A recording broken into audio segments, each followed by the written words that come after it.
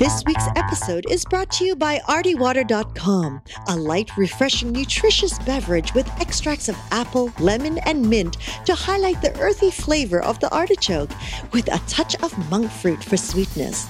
To learn more about Arty, visit artywater.com. Every drop says, "Party with Arty." Hello and welcome to YHTV's nominated show, Magical Medical Tour. This is episode 100. Thank you so much for joining us today. I'm Christina Suzama, and with me, celebrating here in the studio, is our wonderful medical guide, Dr. Glenn Wollman. What's up, Doc? Talk about celebrating. Yes, it's a cool day for celebration. It's our 100th show. It is. Thinking back when we started our very first show, we were already looking forward to our 100th show. And here we are. Yeah, here we are. It's very good today. And now we'll get over our celebration and get right into our 200th show. That's where we're moving. Greetings, everybody. Welcome to Magical Medical Tour. I'm Dr. Glenn Wollman. I will be your host along with Christina today as we travel through another quadrant of the healthcare galaxy, searching for optimal health. And today we're going to be in a very unique quadrant. We're going to be speaking with Dr. Sharon Hartline, who is a professor of philosophy and teaches ethics at Radford University in Virginia. But before we do that, Christina, any tidying up? Tidying up. Well, at any time during the show, feel free to ask a question, make a comment simply by scrolling down on your screen and typing it into the comment box. Now, if you are listening to this on any audio device as a podcast, you can actually just call in at 818-LETS-TALK. 818-LETS-TALK. We'll be sure to get your question or comment over to our special guest or to Dr. Wollman, and leave us your contact information, and they'll get right back to you. So thank you so much, Glenn. Thanks, Christina. You know, as I said, 100th show, and we go into many quadrants out there in the healthcare galaxy. We've talked about specific diseases. We've talked to specialists of all kinds.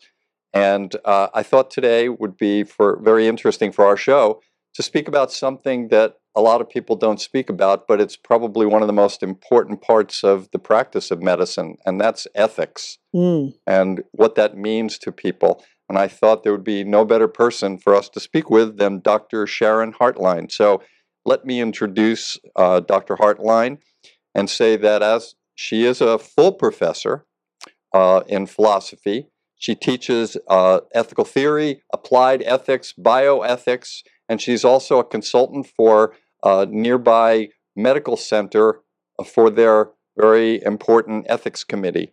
She's going to be telling us a lot more about that. She has some research interests, and I know one of the things that a lot of our listeners will be her interest in, of course, ethical theory and Buddhism and ethics. So without further ado, I would like to introduce and welcome to all of our viewers, Sharon Hartline. Welcome, Sharon. Hello, Thank Sharon. you. Thank Hi, you. Christina. Thank you for honoring us today on our 100th episode.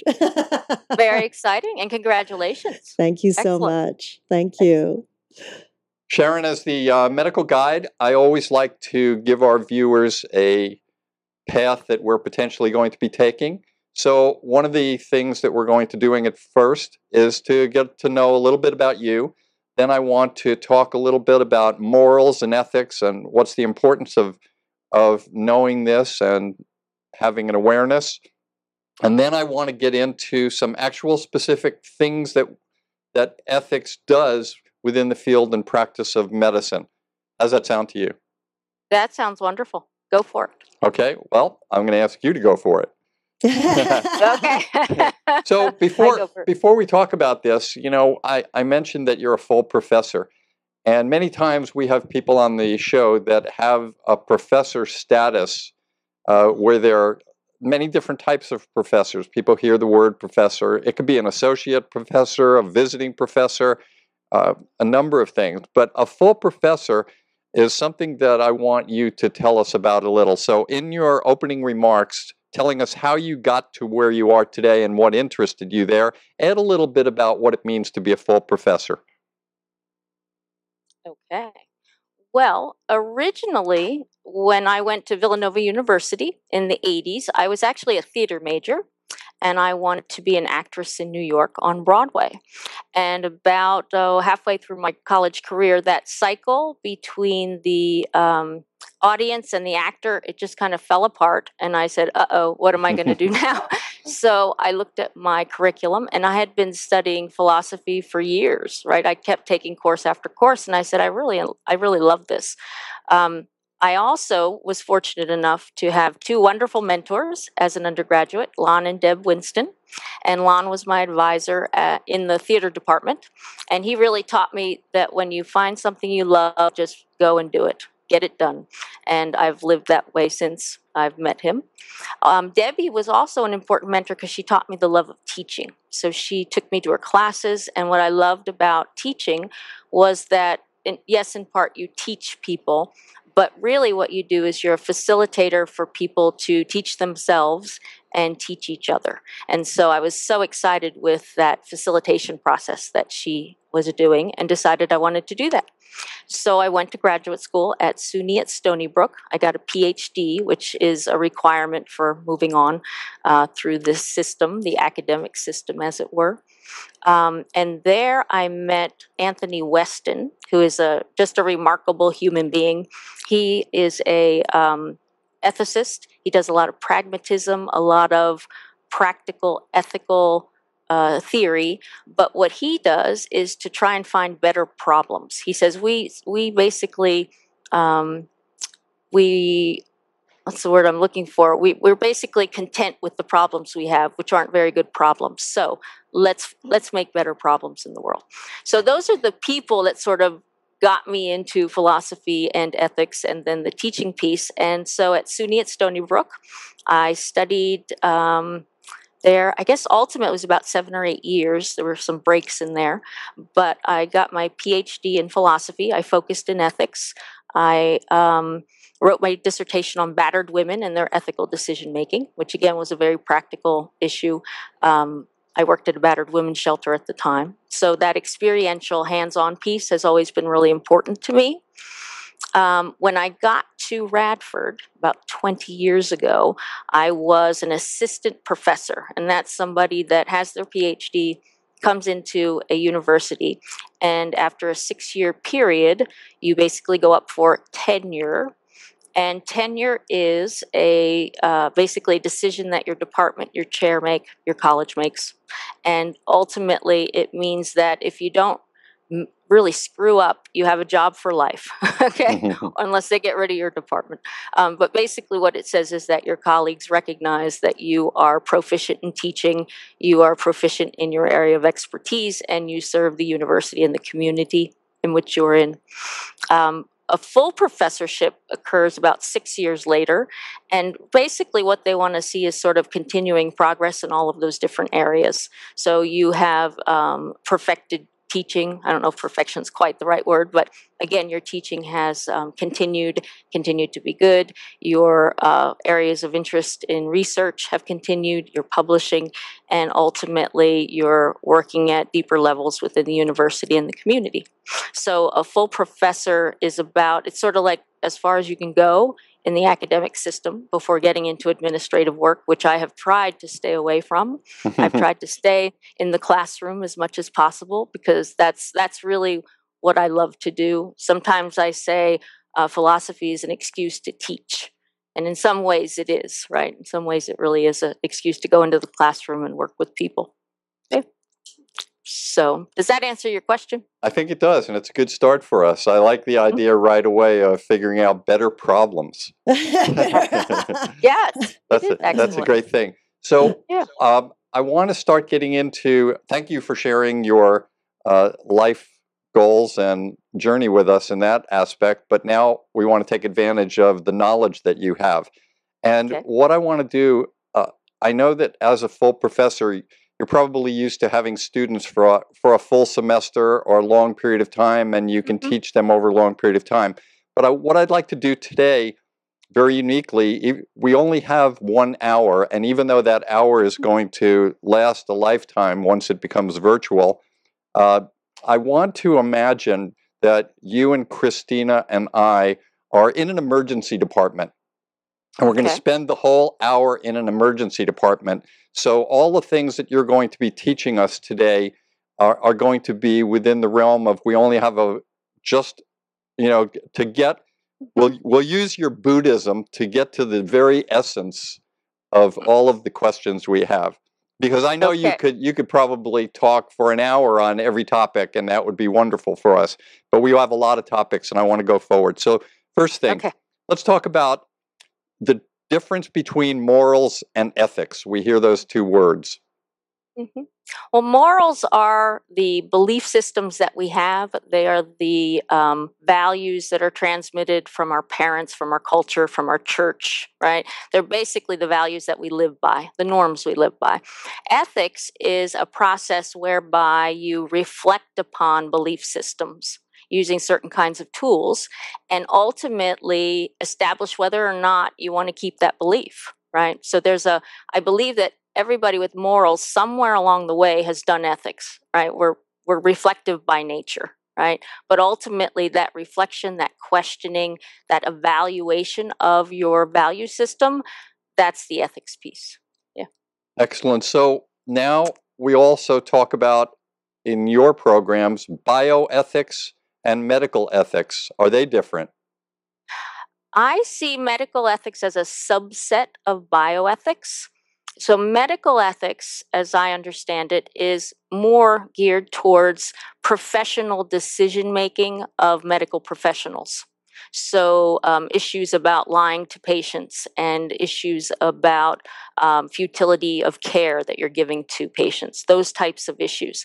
Bioethics, well, bio means life, right? So ultimately, you can construe bioethics as the ethics of life, which can be from those professional ethical decisions to the ethics of genetically modified organisms that we eat every day, because they too constitute life, and the effects of those kinds of manipulations is part of bioethics. Research, right? Research on animals, research on people, that's part of bioethics. So again, I see medical ethics as a subset of a much larger discussion. And depending who you talk to, people may say that environmental ethics is part of bioethics. So it just depends where you draw the line, so to speak. Yeah. They're all somewhat related based on a way that a society or a person should conduct their life. Yes. And the question becomes, the to whom, right? Some people would say ethics is just about human relationships. Other people might say, no, your relationship to animals in the world is incredibly ethical because they're sentient beings. They can experience pleasure and pain, and how we treat them is significant. Your relationship to the environment, right? I have those little itty bitty ants in my kitchen, and I'm in this quandary about whether or not to spray or not, because I know that putting those sprays out into the environment isn't good for it. And yet I've had it up to here with little ants in my kitchen. So, that's an ethical issue for me because I take the environment very seriously and I know that my actions are going to affect it. Yes, absolutely. So who we are relating to or what we're relating to is at question as well. Interesting. Let's talk about that for a second. So you as an I was going to say esthetician, but no. Completely different field That's there. me. That's me. We have an esthetician and an ethicist. Ethicist. Wow, Yes, this is good. one. It would be easier if you were a moralist. I could say that easily. I'm not a moralist, sorry. Okay, so just so that all the people listening know, what happened to the ants? Well, the ants are still in the kitchen, but I'm calling Brown's extermination on Monday. So are you using... So she doesn't have to do the duty. Yeah, so you're using Brown's as an ethical consult? No, they're just going to spray and kill them. I'm doing my own ethical consult. Yeah, so it's a tough one for me. I heard this story, just a quick story. I won't take too long. I heard this story about a Buddhist monastery in the middle of Colorado somewhere, where these monks realized they had roaches at the retreats they were doing. So there were roaches in the food and the salads. And they apparently went to their lama and they said, what should we do? Or can we get roach motels and get, this is funny to me, Buddhist monks asking if they can get roach motels and kill roaches. And their master said, I'm not going to tell you, because that's what ethics is about. That's what the precepts in Buddhism are about. That's what life is about. You have to encounter these issues yourselves, and you have to figure out what you're going to do. I'm not an authority figure, right? So again, I have struggled with these ants. I have sprayed soap. I have sprayed Windex. I've actually cleaned my kitchen. That didn't work either. So eventually, now I've decided to spray. Yes. I guess helping, once you know that cleaning your kitchen doesn't help, does that relieve you from future conditions like that? I don't know that it'll relieve me from future conditions, but I realize there's really nothing I can do to get rid of them apart from the spray. So I used it as a last resort, as it were. Yes. All right, let's move on. Are cultures different? Do different cultures have different ethics? And the reason I'm asking that is, especially nowadays, at least in this country, where many people from around the world show up at different hospitals and need various treatments. And of course, when they're in a hospital in the United States, it's basically the ethics of the United States. Could people come from another country and put their ethical systems into the match or the program? Yes, I would say, I don't know that the ethics is different. I think that cross-culturally, the basic ethical values are the same. Do not kill, do not steal people's things. Those sorts of ethical precepts are the same. What happens, however, is belief systems come into the morals, or the belief systems come into a clash, as it were. So, for example, I heard of a case of people from Egypt came to the United States, and their daughter had eye cancer. And in order to save her life, the doctor said, we're going to have to remove her eyes. And the parents said, absolutely not. Let her die. We won't take her eyes. And from a perspective in the United States, that seems outrageous, right? Because you're going to allow your daughter to die. But as they looked into the case more and more, what they realized was, in their religious social belief system, the eyes are your conduit to God. And if you don't have your eyes, when you die, God won't be able to see you, and you won't be able to see your God, right? So again, there was this incredible struggle with that case. But the thing that I found so wonderful about that is, at least when the decisions were made, people understood why people were doing what they were doing. It wasn't the case that some were barbarians or some were neglectful parents, right? Which is what was said initially about this couple. So I think those belief systems come into conflict all the time when we have cross-cultural communication. Yeah. How does that play out in a hospital? Somebody shows up, they make the diagnosis, they tell the parents, and the parents say no. Then what's the next step in terms of, where does the ethics committee come in, or does it even come into this? Well, originally, if I recall, this was a long time ago, if I recall the case correctly, social workers stepped in, and they were ready to go to the courts and get guardianship so that they could take care of the girl against the consent of the parents.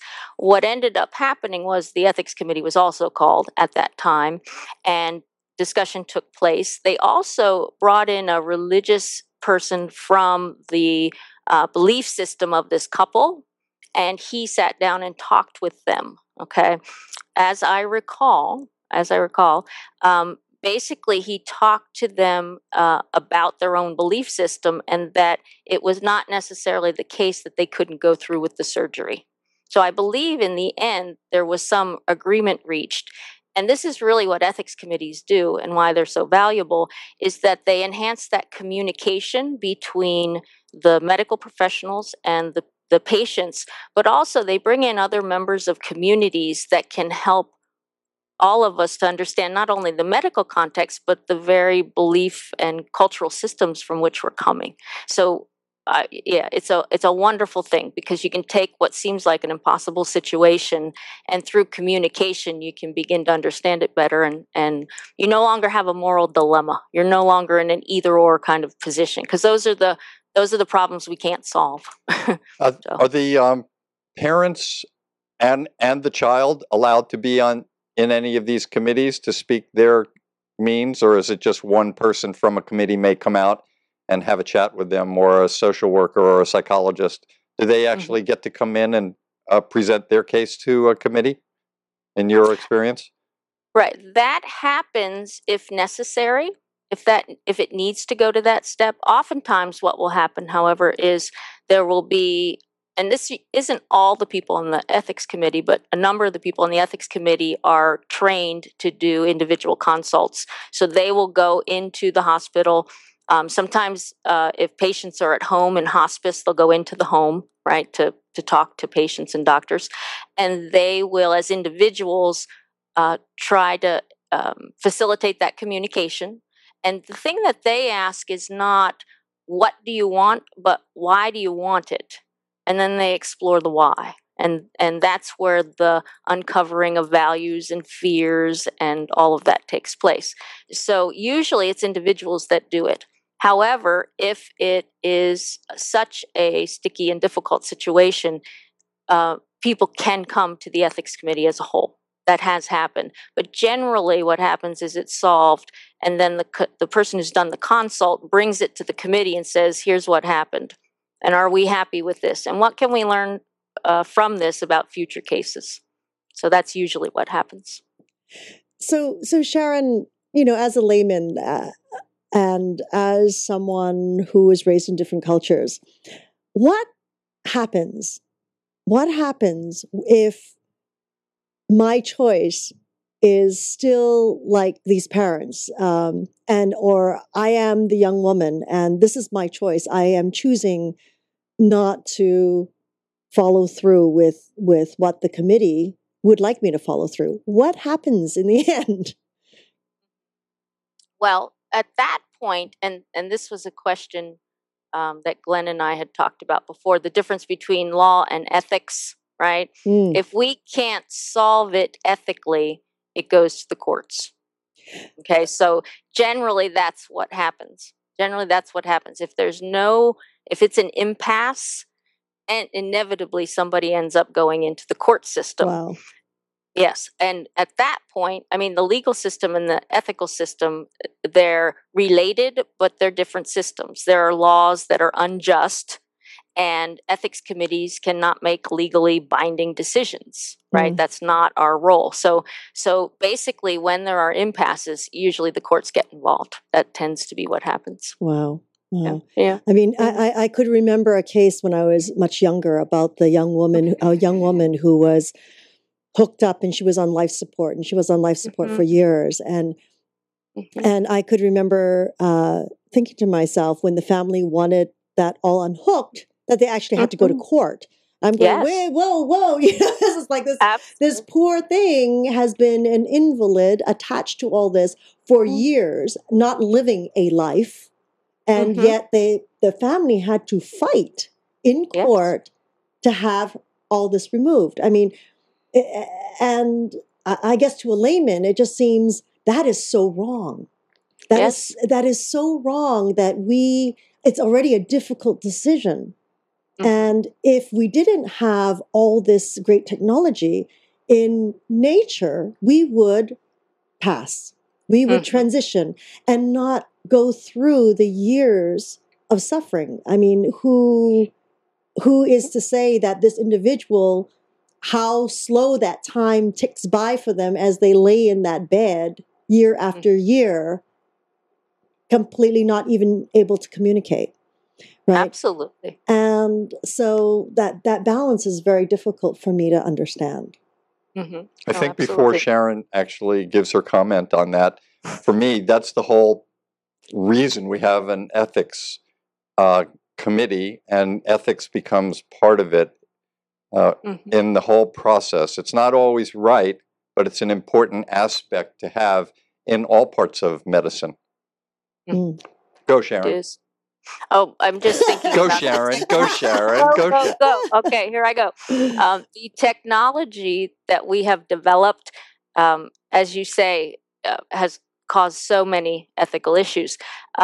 We're beginning to get comfortable. Well, we are very comfortable with withdrawing treatment. At the time, and I think you're talking about the Cruzan case, basically at that time, the medical practitioners considered that murder because they were going to act in such a way that would stop her life. That's how they saw it. And they didn't want to violate that precept of do no harm. And they saw it as a violation of do no harm, which is the basic oath that doctors take. The first thing they say they will not do. So through the decades, we've become more comfortable with withdrawing treatment. The last bastion at this point is the feeding tube. So the whole Shavo case in Florida, I don't know how many years ago that was, 5 or 6 years ago. They basically fought about whether or not to withdraw her feeding tube. And the nurses and the doctors, again, if you talk to them about this, they say that withdrawing that basic nutrition, which is a natural thing that we need in order to live, that they had too much, that they were unable to do that, right? To actually withdraw something because they said, this person's definitely going to die then, and I feel as if I've done something actively to cause that. Now, we may not agree with that, but from a practitioner perspective, food and water is different, okay? So we're getting better, though, at withdrawing treatment, okay? And recognizing that we're not killing people, we're merely removing what we've put there before. What's happening now, however, is that we are over-treating, right? So we're having a little bit of a different issue now, which is don't even start treating people, right? That's really where we're at, I believe, and that's probably the biggest issue, especially around people who are terminally ill and what kinds of machinery and technology they want used on them. People need to be very clear about what they want and what they don't want, and we have to find ways to ensure that medical professionals follow that. In a litigious society, it makes a lot of sense why doctors protect themselves and do everything that they can. But if you are very specific about what you don't want, and there is evidence of that, we could change that as well, I think. Yeah. Those are some of the advanced directives and a number of things that you're talking about in that way. Is that correct? Yes, it is, exactly. And making sure you have somebody who has medical power of attorney, somebody who is capable and conscious and competent and can make those decisions for you, has the authority to sign the papers that say, no, don't resuscitate this person. No, don't put them on the respirator. Yeah. Let's talk about a couple of cases and see how the experience has worked out. A pothole digger gets hurt and comes into the emergency department and needs surgery, right? Mm-hmm. And he's about to go to surgery. He's lost a lot of blood. And he, because he happens to be a Jehovah's Witness, says, do not give me any blood transfusions. Mm-hmm. So within that case, the surgeon immediately is tied down, knowing that without the transfusions, this patient may not do well. And then let's add another part to it. Give me another part that you would add to make this even more interesting from a ethical point of view. Well, this is actually, I think, based on a real case that happened in Blacksburg and was transferred to UVA Hospital. So the next interesting part is that the father of the patient works in the hospital and is the head of psychiatry in that hospital. And the father comes in and says, oh, that Jehovah's Witness stuff, that's just new stuff. Just in the last year or two, it's not serious. Just give him blood, save my kid's life, right? A colleague says to a colleague, right, save my kid's life. So then what do you do? I'll put that one to you, Dr. Woolman. I'm bouncing now. Excellent. Well, I will answer what I would do, and I will add another part to it. I've had those situations before working in the emergency department. But in the cases that I've had them, it's usually been a child that had some kind of a hemorrhaging due to an accident or something, and it would be a child, and the child was too young, not an emancipated child, and not one that was old enough to make their own decision. And the parents did not want the child to have blood. And there was no doubt about it. The child would have died without a blood transfusion. There's nothing we could have done for this child. And it was a decision at that time through the medical staff where we decided to go past the parents and go for a court order to get blood for the child. And in this particular case, we did give the child blood, and the child lived, and I was not able to hear the rest of the story and how things moved on from there. That was a very difficult decision for us because we clearly wanted to honor the parents, but we also looked at a child, and we didn't want to see that child die on our watch. Now, if I had someone who was an adult that came in and told me not to give them blood, that would be much more of a difficult decision for me because I would have to honor what that person is saying. But with the father coming in and giving me information where this is something new, if this was a lifelong philosophy that this person has had many experiences with that, and I've had conversations, I would have probably honored the victim who didn't want the blood. But in this particular case, if we had some time, might have had a discussion with the son to see if we could talk him out of it and do everything we could. It would be very difficult to get a surgeon to come in and be strapped with one hand behind their back, knowing that they couldn't do all the things. What's the point of doing anything then? So what was the outcome? How did it work out? Well, the next phase to the story is that the surgeon, who was just a resident, I guess, at the time, said, no, I'm not giving him blood. This person actually had a card in his wallet, which is a really good thing. If you want to donate organs, if you want anything to take place, put something in your wallet. So he had a card that said, don't give me blood. I'm a Jehovah's Witness. They found it in his wallet. They knew that it wasn't just a passing fancy. He took the trouble to get this document. So they found that card. They said no to the father.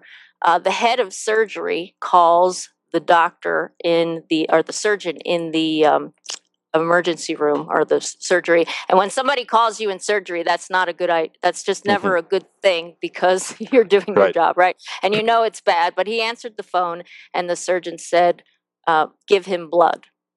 Right? He's there, you give him blood, and if you don't give him blood, I'm going to come down there and I'm going to hang it myself.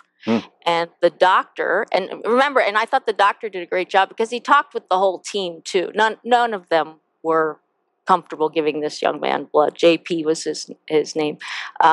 So he said, if you come down and hang blood, this is his boss, right? He said, if you come down and hang blood, he said, I'll sue you for assault because you're going to have to go through me. And basically his boss did not come down to the operating room.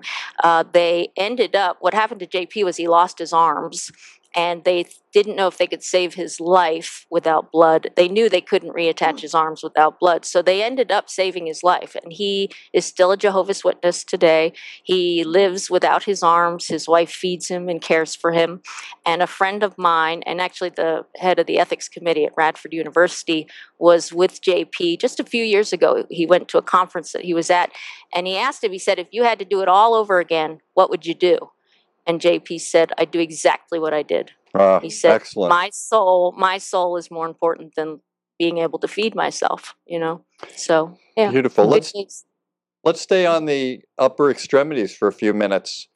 Okay. We have another case where a gentleman cuts off his own hand, brings it into the emergency department, shows it to the team there, and says, I don't want you to sew it back on. I just want you to sew up my wound. What would happen in a case like that? Well, Jonathan Webster, he calls these checkbook cases. Because no matter what you do, you're going to write a check. You're going to get sued, and you're going to owe somebody a lot of money, which is kind of freeing for an ethicist because the liability issues, they're a moot point because you're going to pay somebody, right? So the question becomes, how do you treat this patient in the proper way? In this case, I would, or I think individuals would make sure that you have a capable person. That's probably the first thing you would do, because if somebody says, no, I don't want my hand attached, we question whether or not that's a truly autonomous or truly a decision made from freedom and not from something else, right? So I want to make just one point too. Competency is something that judges decide whether or not you're competent. But outside of the legal system, in a hospital, there are ways to judge whether or not people are capable. So that's when you call, I guess you call psychiatry, if Right. we're you, Correct. right? Yes. And basically, they make sure that the person understands who they are, where they are, what is happening, what are the consequences of doing the surgery or not doing the surgery, right? And see if they really understand what they're deciding to do and the consequences of it. So you call in psychiatry and see what happens. In this case, the gentleman had gone off of his meds. Okay, he was a very religious man, however. So when they asked him, "Why don't you want your hand attached?" he said, "It says in the Bible, if your right hand makes you sin, cut it off." And he literally interpreted the Bible, and he said, "So I cut it off." Now, compare that with the Jehovah's Witness. Are we dealing with the same kinds of rights to religious freedom? Or are we dealing with somebody who is having an issue psychologically? In this case, it was a psychological issue. Apparently, he was on medication. He came off of his medication, and this incident took place.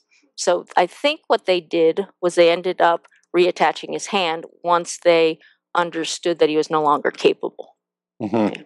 So that's the outcome of that case. Makes sense to me. I would. I want to go maybe into the future a little bit. You alluded earlier about genetically modified foods that we're all eating. As we see medicine going into the future, the genome has become very important. We're learning a lot more about why we do things and what part of the genetic system things happen.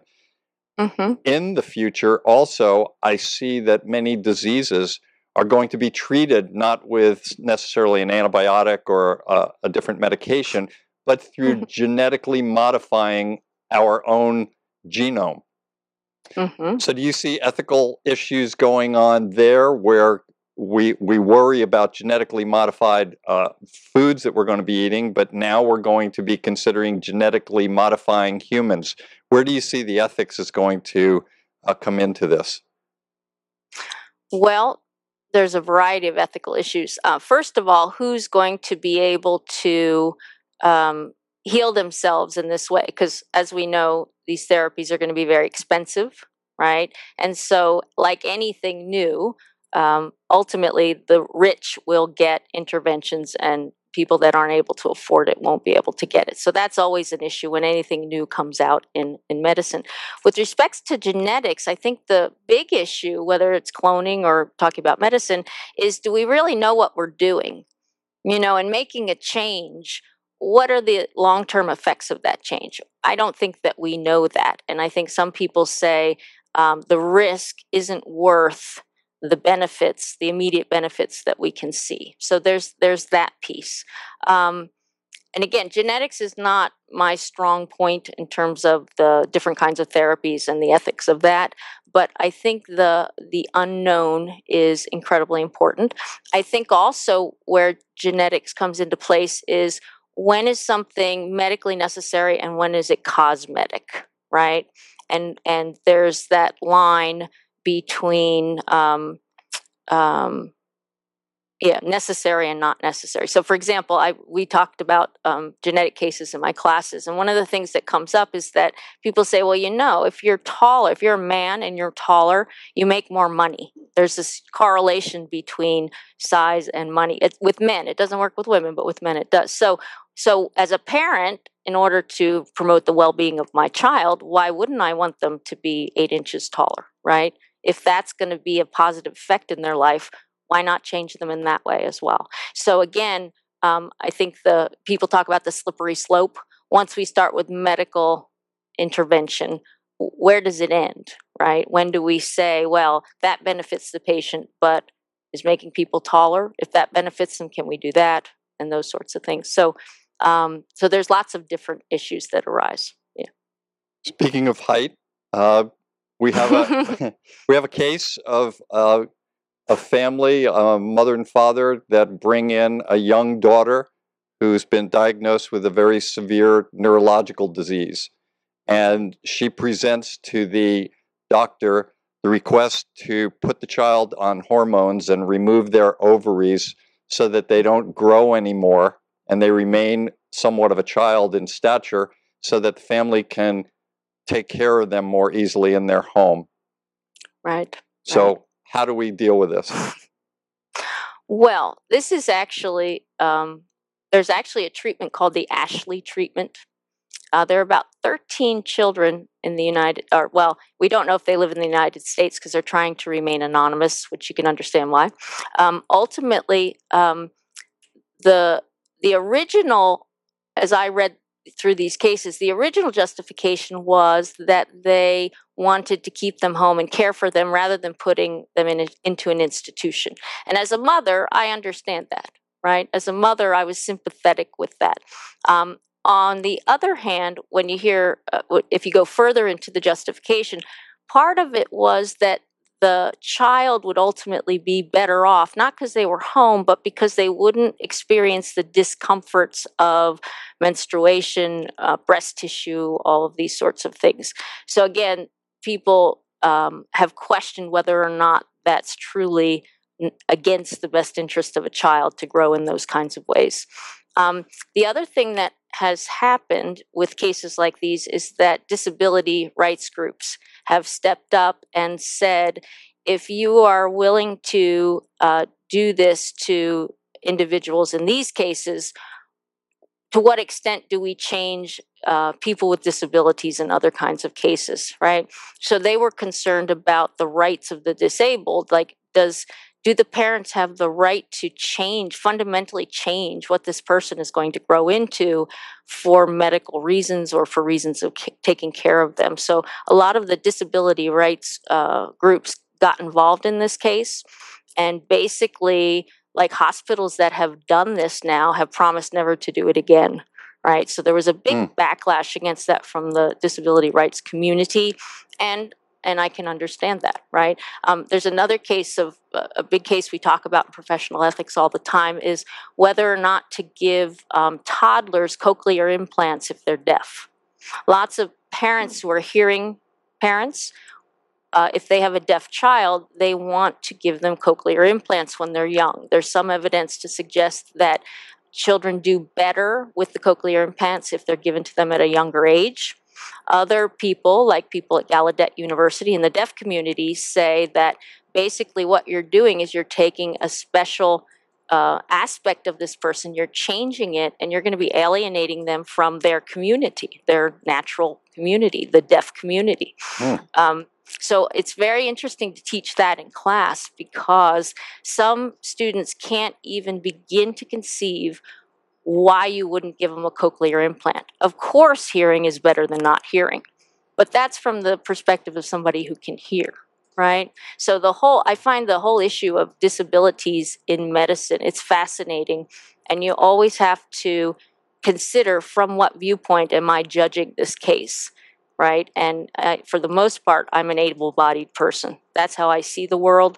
So to even get students or people to actually look at the world from that disabled, and again, it's defined vis-a-vis people who are able-bodied, but I'll use the word disabled. What's it like to live like that in our world, right? I think that's fascinating, and that's a really challenging thing to teach, not only in class, but people in general. Yeah. It does seem to be. I'd like to shift over for a few moments, and maybe we'll get back to a few more cases. But we keep talking about medical ethics and the whole medical community. Is there an ethics for patients? Well, this is the thing I wanted to focus on at the end or sometime during this show. What I want people to know going away from this show today is that anybody can use the ethics committee. Okay, there are professionals who really don't think about calling consults because they're not necessarily aware of all the services that are available. But patients certainly don't know that if they have an ethical conflict with a practitioner, if they are in distress after a decision has been made because they're just not sure that they've done the right thing or consented to the right thing, they should be calling in the ethics committee. That's what we're there for. And I also want them to know that, at least the people that I work with, we take the patient perspective as well. Okay. So even though we're the hospital ethics committee, we're there for patients. There are people on ethics committees that are from the community. It's not just a bunch of doctors who are going to decide what the right thing to do is. There are all sorts of people. It's a diversity of people on this committee.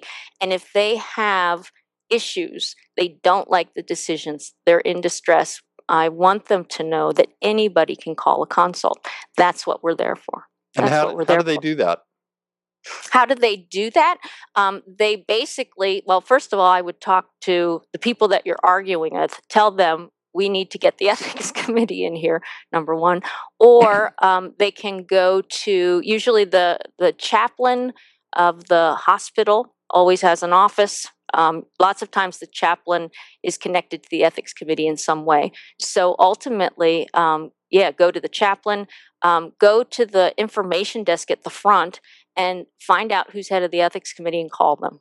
Yeah, so there are different ways to do that within the hospital. But by all means, they need to take charge of this resource because, and I think healthcare professionals are caring, wonderful people. The people I work with, I'm just in awe of their capacity to care for people. But just like there are jerky professors, there are doctors who are not attentive to the needs of people sometimes. So ultimately, sometimes patients really aren't listened to. Sometimes patients don't get what I think they have a right to. So ultimately, patients need to know that's there for them. Yeah. So when, as the concept of being in an emergency department, there are two different ways that this can happen. One is a long-term where you have plenty of time for something, and the other is in that critical moment. You're trying to do something where, maybe two people came into the emergency department at the same time, a father and a son. I had a father and a son once. They were both sign painters, and their ladder fell, and both of them fell down. The son was speared through his torso, and the father had neck injuries and multiple other injuries. The father was more conscious. He wanted us to spend more time on his son and not to work on him, and he was almost belligerent about that.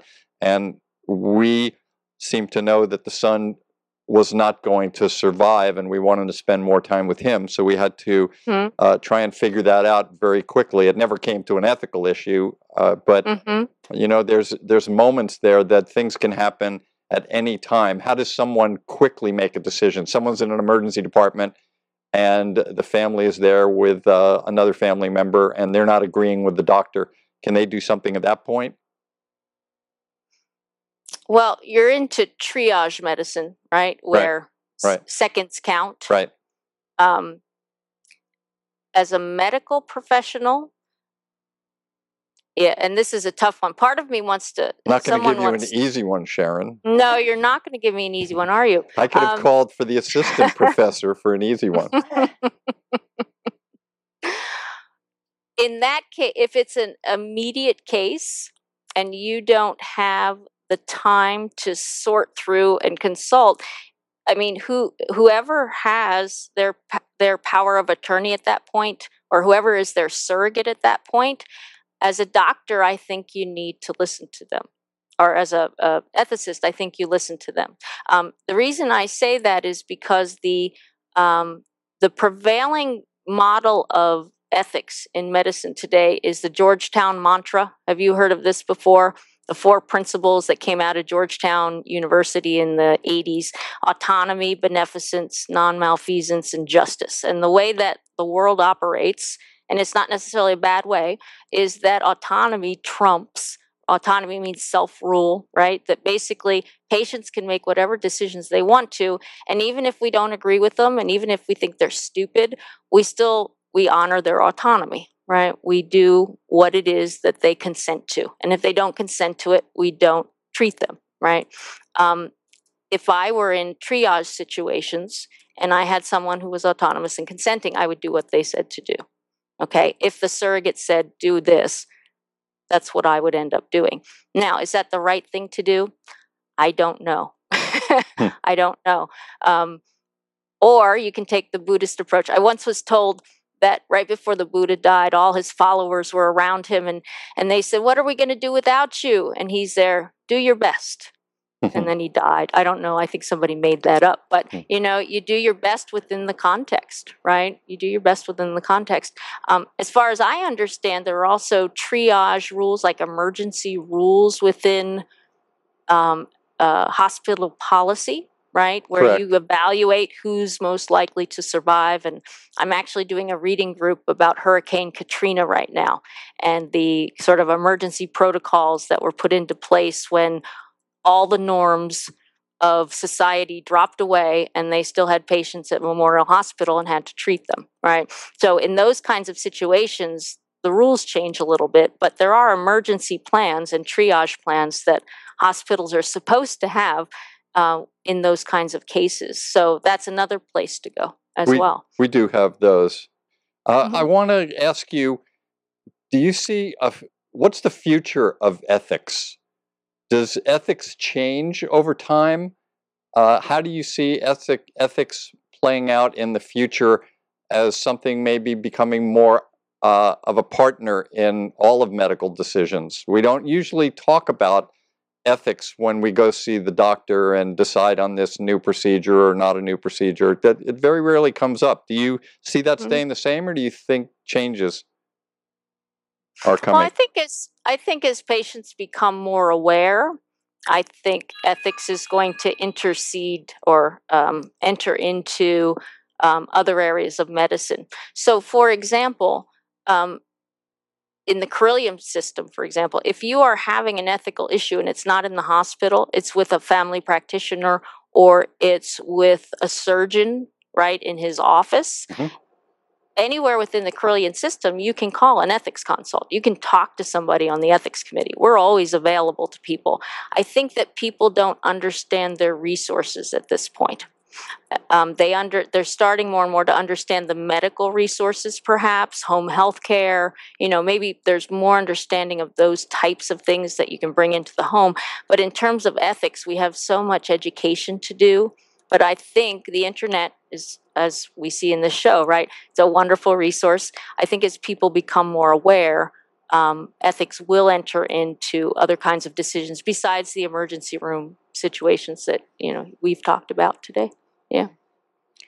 We're speaking with Dr. Sharon Hartline, who is a full professor of philosophy and teaches ethics and applied ethics, bioethics, and medical ethics in Virginia. And we're coming to the end of the show, and I wanted to know if you have a health tip for us. Well, I kind of let my health tip out of the bag earlier, which was about the ethics committees. I want people to know that ethics committees are there for everyone. There are a lot of times when patients come into the medical system and they're incredibly intimidated. And I don't know that doctors remember that on a day-to-day level because you're just doing your job and doing it the best that you know how.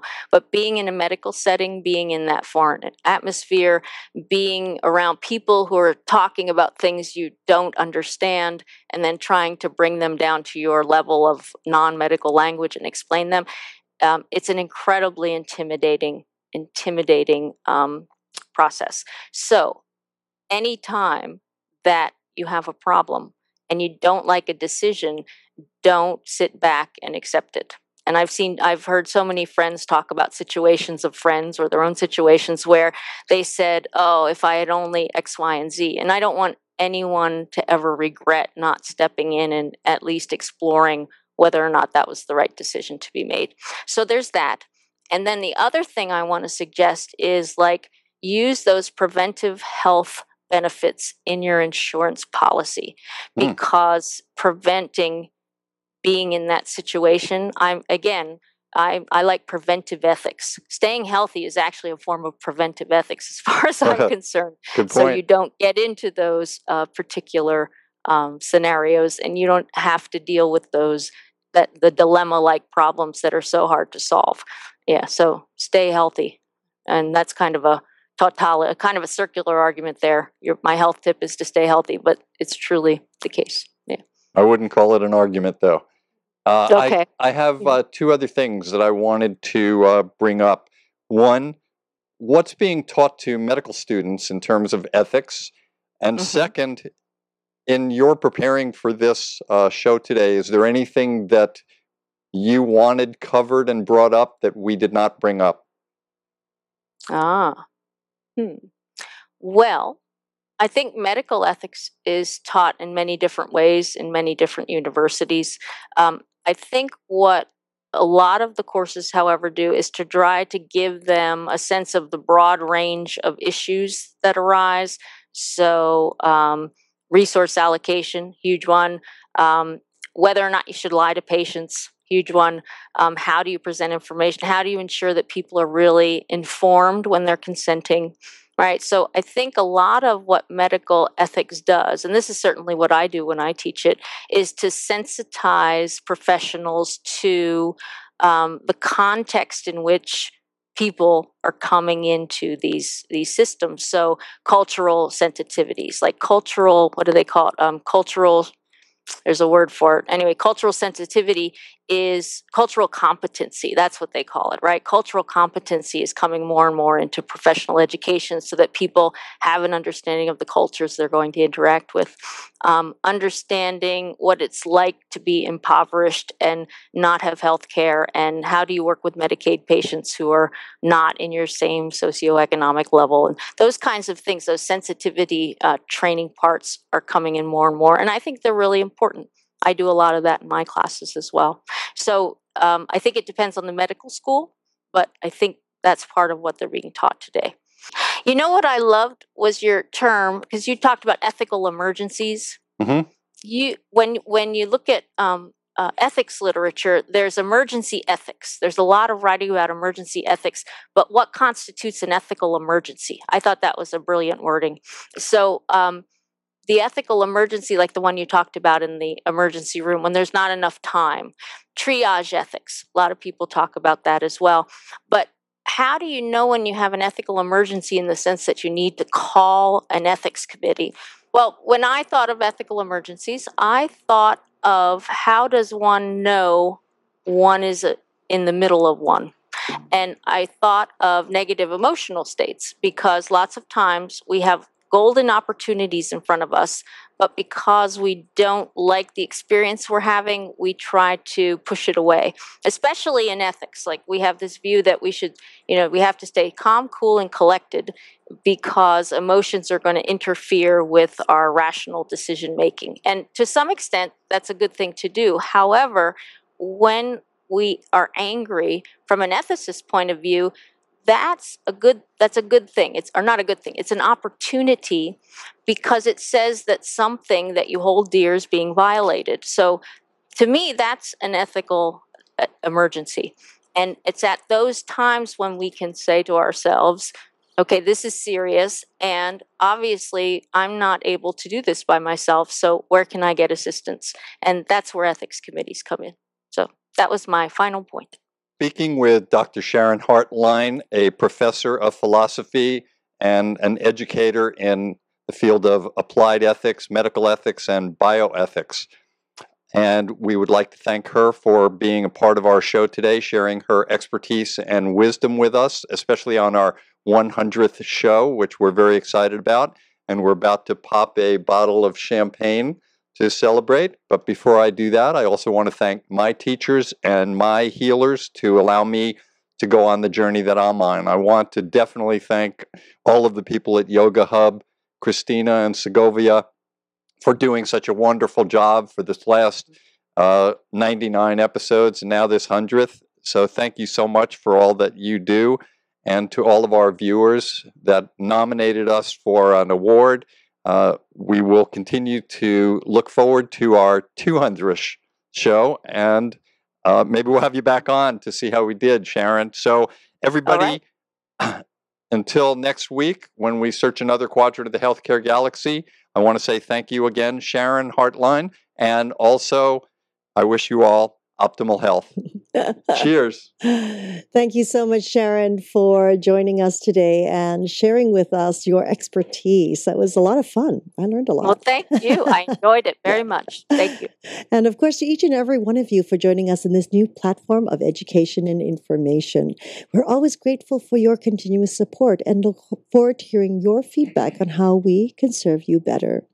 We invite you to connect with Dr. Glenn Woolman on his website, glennwoolman.com, where we encourage you to learn about his Metaphor Square Breath and to keep up on everything that is happening with him. He is going in deep into the cyberspace world here.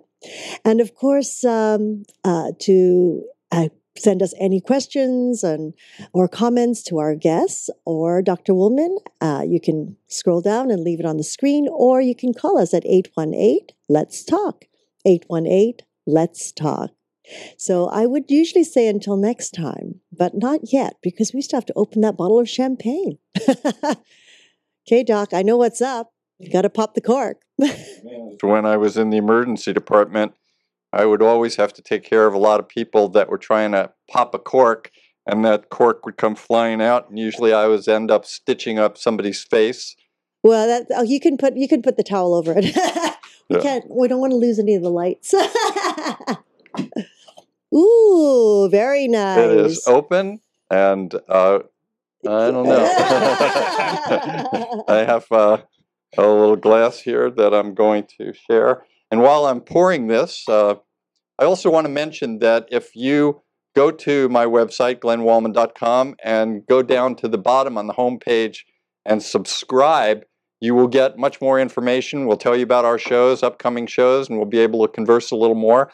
And you will also get that as a gift for subscribing. You'll get a specific instruction video on that metaphor, the Woolman Metaphor Square Breath that Christina always alludes to. So to all of our viewers, and to Yoga Hub, and to you, Christina, many blessings. Cheers. Thank you, Dr. Woolman, for being such the leader of Magical Medical Tour. And thank you to all of you for supporting us through these last few years. And let's continue the great work. Blessings to all. Namaste. Salud. That was easy.